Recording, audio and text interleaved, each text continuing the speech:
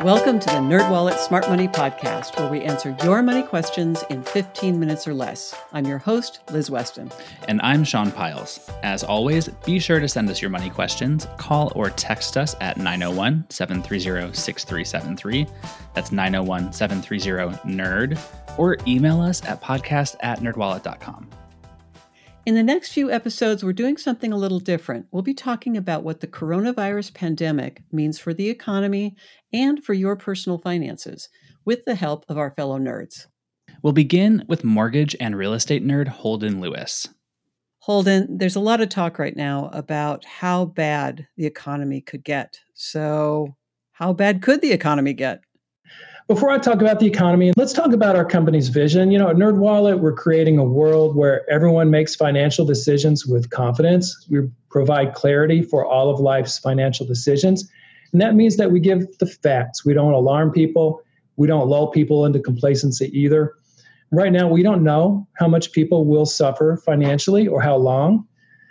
And so, ignore people who speak with certainty because there is none right now. Since we can't know what's going to go on in the future, let's talk a little bit about what's happened in the recent past.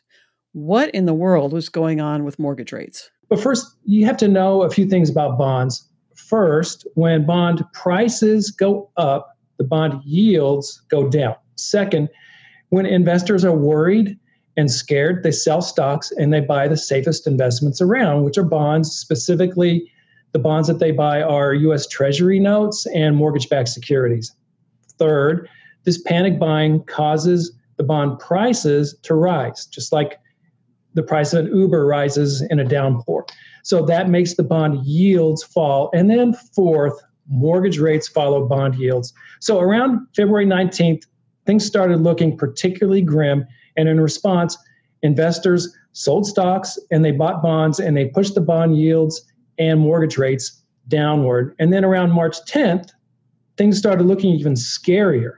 And investors began selling stocks and bonds because they were so scared that they just wanted to hold cash. And bond prices went down, the yields shot up, and mortgage rates followed. And that's where we are now. So in response to this cash hoarding, the Federal Reserve dumped cash into the financial system in an unprecedented way. Normally, the Fed cuts short-term rates by like 1/4 of a percentage point at a time. This time, the Fed cut rates by 1.5 percentage points in 13 days. They didn't cut rates that fast in the fall of 2008. So it's a sign of deep concern about the health of the global financial markets. And, dollars are they're the life preserver that everyone clings to from Topeka to Seoul. So the Fed is focusing on keeping money flowing domestically and internationally. So they're going to add cash to the financial system. They've reduced banks' cost of borrowing. They're going to do other types of short-term lending just to keep dollars flowing internationally. And one of the side effects, I guess you could say, is that the reduction in the federal funds rate also cut interest rates on credit cards and home equity lines of credit. But that's not the main reason the Fed cut rates. The main reason, again, was to ease the flow of money. Okay, that makes a lot of sense. So Holden, what should people do if they want to refinance or buy a house in the near future? Before you refinance, ask, do I have to refinance? Don't rush into a refi just because everyone is doing it. Know why you're refinancing. When you know your goal, you'll get a better deal. So it might be to get the lowest possible monthly payment. It might be to get rid of FHA mortgage insurance. It might be to shorten the term so you're paying less interest over the life of the loan. Or it might be to get a cash out refinance. Know your goal. Now, lenders got as many refinance applications and actually more than they could process during that plunge in rates. So they didn't cut rates as much as they actually could have. Now, that's not greed. That is managing workload. And so when lenders have capacity as they process these loans and they move through the pipeline, they will drop rates to remain competitive. And so it pays to be persistent, just to check rates every day or so, and just to jump on a rate when they finally a lender actually decreases its rates. Now, let's say you're planning to buy a home this year or maybe next. Know what you can comfortably afford. Our home affordability calculator lets you choose a price in the quote affordable range. I suggest staying in that range instead of what we call stretching or aggressive. And save 2 to 6 months worth of mortgage payments. Have them stashed away the minute you close on the loan and you get the keys. That way you'll be able to afford an emergency repair or an interruption in income. And your lender might actually require you to have that saved. It's called reserves. So now what if you are planning to sell your home this year or next? Pause.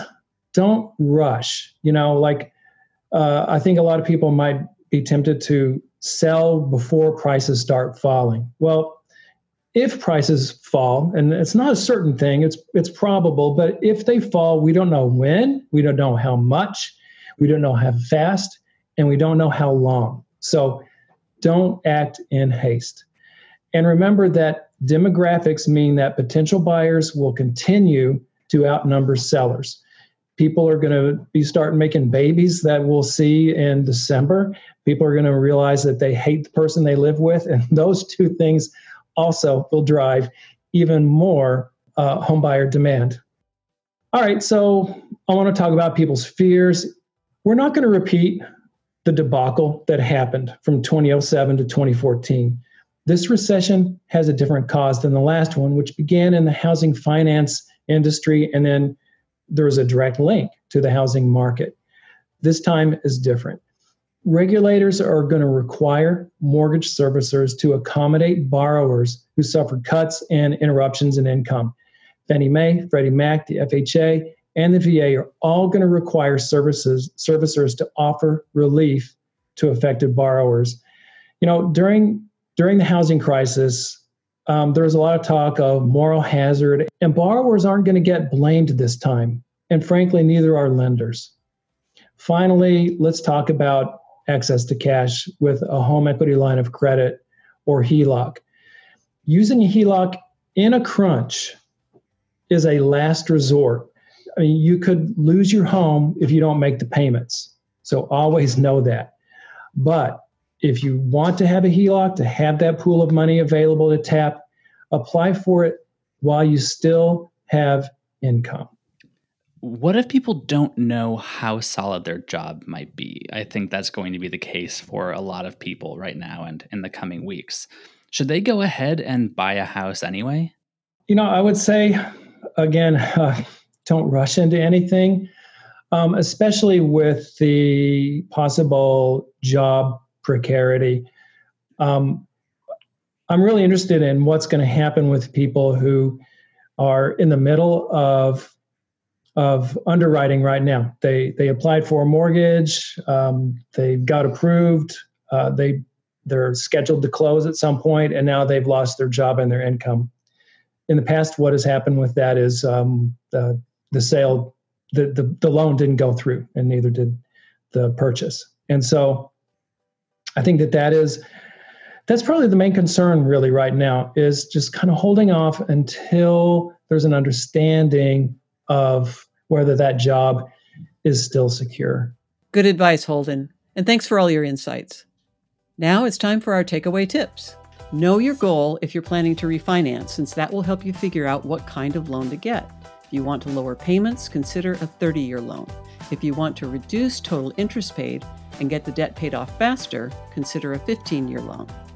Next up, don't rush into a home purchase. Real estate prices are unlikely to crash as they did during the last recession, but a struggling economy could put more jobs at risk. Finally, consider applying for a home equity line of credit as a backup emergency fund. Do it while you're still employed, and don't tap it for non-essentials. And that is all we have for this episode. Do you have a money question of your own? Turn to the Nerds and call us or text us your questions at 901-730-6373. That's 901-730-NERD. You can also email them to podcast@nerdwallet.com. You can even email us your voice memos if that works for you. Also, visit nerdwallet.com/podcast for more info on this episode. And remember to subscribe, rate, and review us wherever you're getting this podcast. And here's our brief disclaimer, thoughtfully crafted by NerdWallet's legal team. Your questions are answered by knowledgeable and talented finance writers, but we are not financial or investment advisors. This nerdy info is provided for general education and entertainment purposes and may not apply to your specific circumstances. And with that said, until next time, turn to the nerds.